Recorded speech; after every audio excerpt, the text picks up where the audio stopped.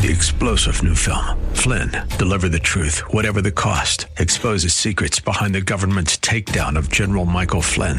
Flynn knew what the intel world had been up to. He ordered the first audit of the use of contractors. This set off alarm bells. He told the truth. He was the most dangerous person for Donald Trump to hire. They had to get rid of Flynn. Flynn, deliver the truth, whatever the cost. Available now. Watch it today. Go to salemnow.com. salemnow.com.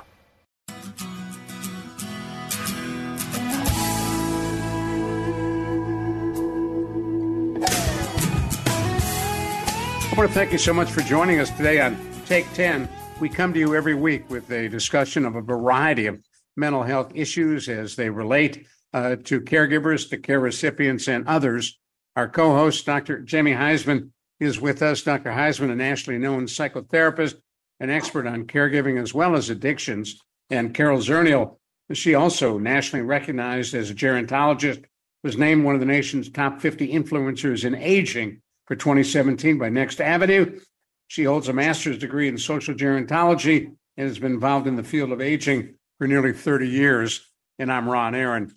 Dr. Jamie, interesting topic that you and I were talking about off air. How involved should caregivers be in the healthcare delivery for their care recipients, and why is it important? You know, Ron, it's a great topic for not just ourselves as an audience of caregivers, but also as myself as a clinician, Carol, who heads up so much for an organization that delivers care to millions of people, and to hospitals, anybody who may be listening. The caregivers really manage everything. Okay, they manage everything for their loved ones, usually medications, getting dressed in the morning, doctor's visits, social events, meals. They're the observable sort of, how do I say this, not third party that sits almost in the stands and watches their loved one, literally watches them in terms of decompensation from medical issues, from psychological issues, isolation, you name it. And they have a wonderful opportunity to be the historians that can really help a loved one, a caree, with a proper care plan that is vitally necessary to address their health conditions biopsychosocially. So we have too often allowed, let's say, the patient, I have too as a psychologist, to be the only historian. Well, they see things through their eyes. They never see things through sort of the eyes of somebody who's watching them. And that's why caregivers vitally need to be a part of the healthcare system if we're going to have good outcomes, good metrics, and a much more holistic way to deal with patients. And what do you do with the patient who is so resistant to care, who is in denial, who doesn't want it? Maybe because men often are the ones who never want to go to the doctor. They're macho. Nothing's wrong with me. I'm good. Well, they got a lot to learn from these families, let's say from our treatment world, the addiction world. I know everybody thinks about intervention, like a TV show or, hey, I'm going to pack your bags and you're going to go into treatment. That's that. No, there's loving interventions. There's ways to peel sort of people off and anxiety off somebody in a loving sort of way. So I do think the first thing we should do as doctors, as clinicians, as family members, is to literally sit down with our loved one and hopefully maybe have a third party, a geriatric care manager, a social worker, to help them understand how getting people engaged and involved will really, heighten the quality of healthcare, heighten their opportunity to have better outcomes, and literally heighten their ability to have a longer life. So what do you do if the patient is someone that might have some sort of mild cognitive impairment that's not really capable of the type of executive function to understand that this is in their best interest? It's, really instinctively reacting negatively. Well, you have a wonderful, organization, Caregiver SOS, throughout Texas. And no doubt the policies and procedures and protocols exist.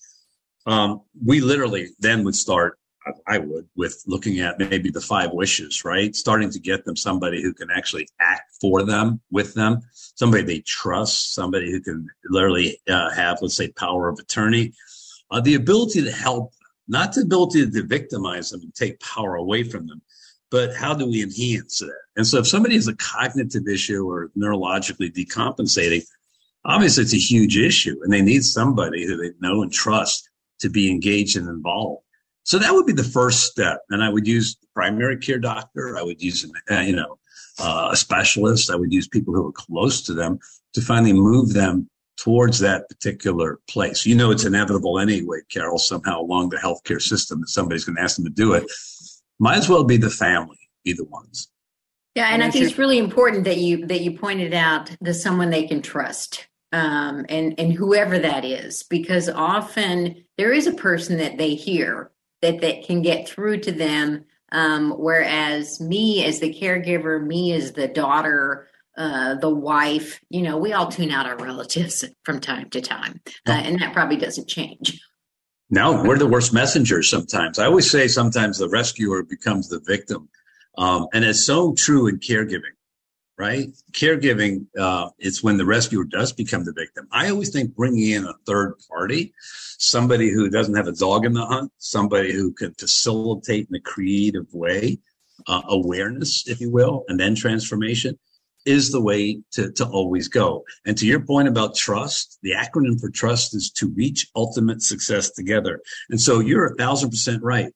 The therapeutic trust somebody has with somebody, and that's a strategic decision that families need to make. We as therapists know we can't make progress unless we have that, is the place to go. That is the go-to person to facilitate and conduct the orchestra, even with a third party involved.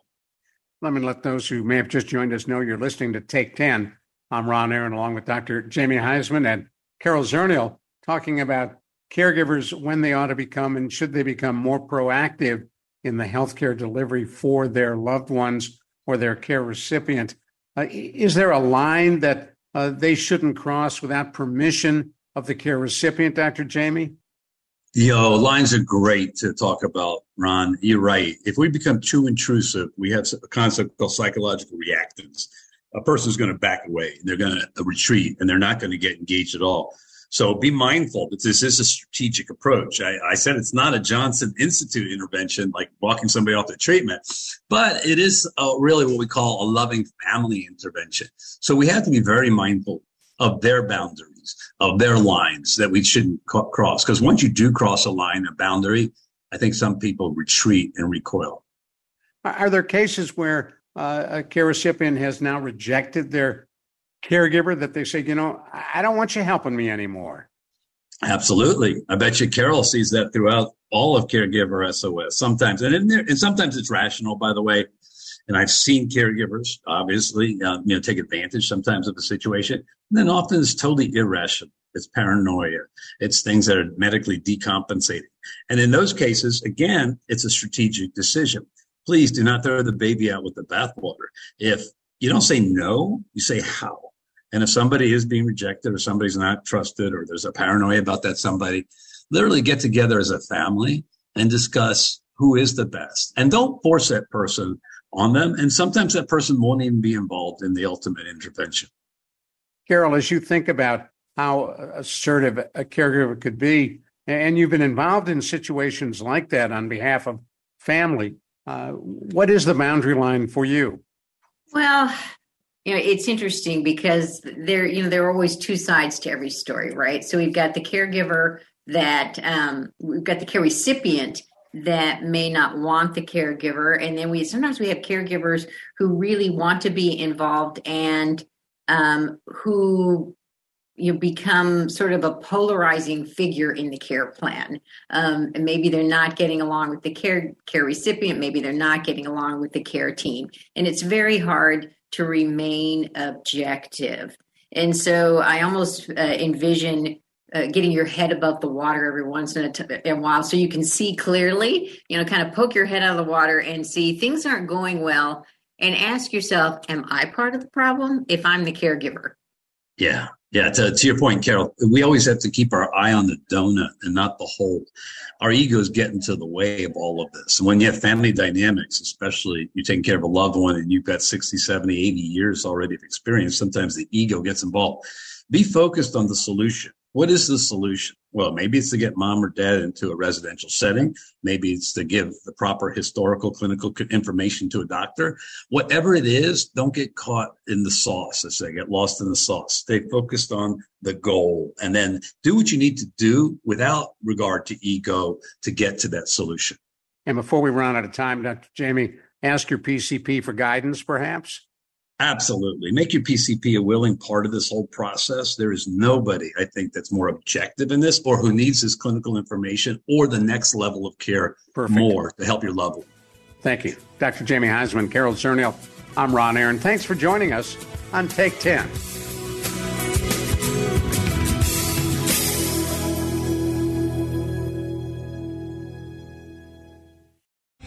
Three-star General Michael J. Flynn, head of the Pentagon Intelligence Agency, knew all the government's dirty secrets. He was one of the most respected generals in the military. Flynn knew what the intel world had been up to. He understood its funding. He ordered the first audit of the use of contractors. This set off alarm bells. The explosive new documentary, Flynn, Deliver the Truth, Whatever the Cost, uncovers the facts behind this scandal. Flynn told the truth. He was the most dangerous person for Donald Trump to hire. I find out the worst enemy that I'm going to face in my life is right here in America. They took my assessment and they wanted me to change it. And I was like, I'm not changing it. They had to get rid of Flynn. With in-depth interviews, archival footage, and never-before-seen personal records of the man behind the headlines. I just felt like I was drowning. Flynn, Deliver the Truth, Whatever the Cost. Available now. Watch it today. Go to salemnow.com. salemnow.com.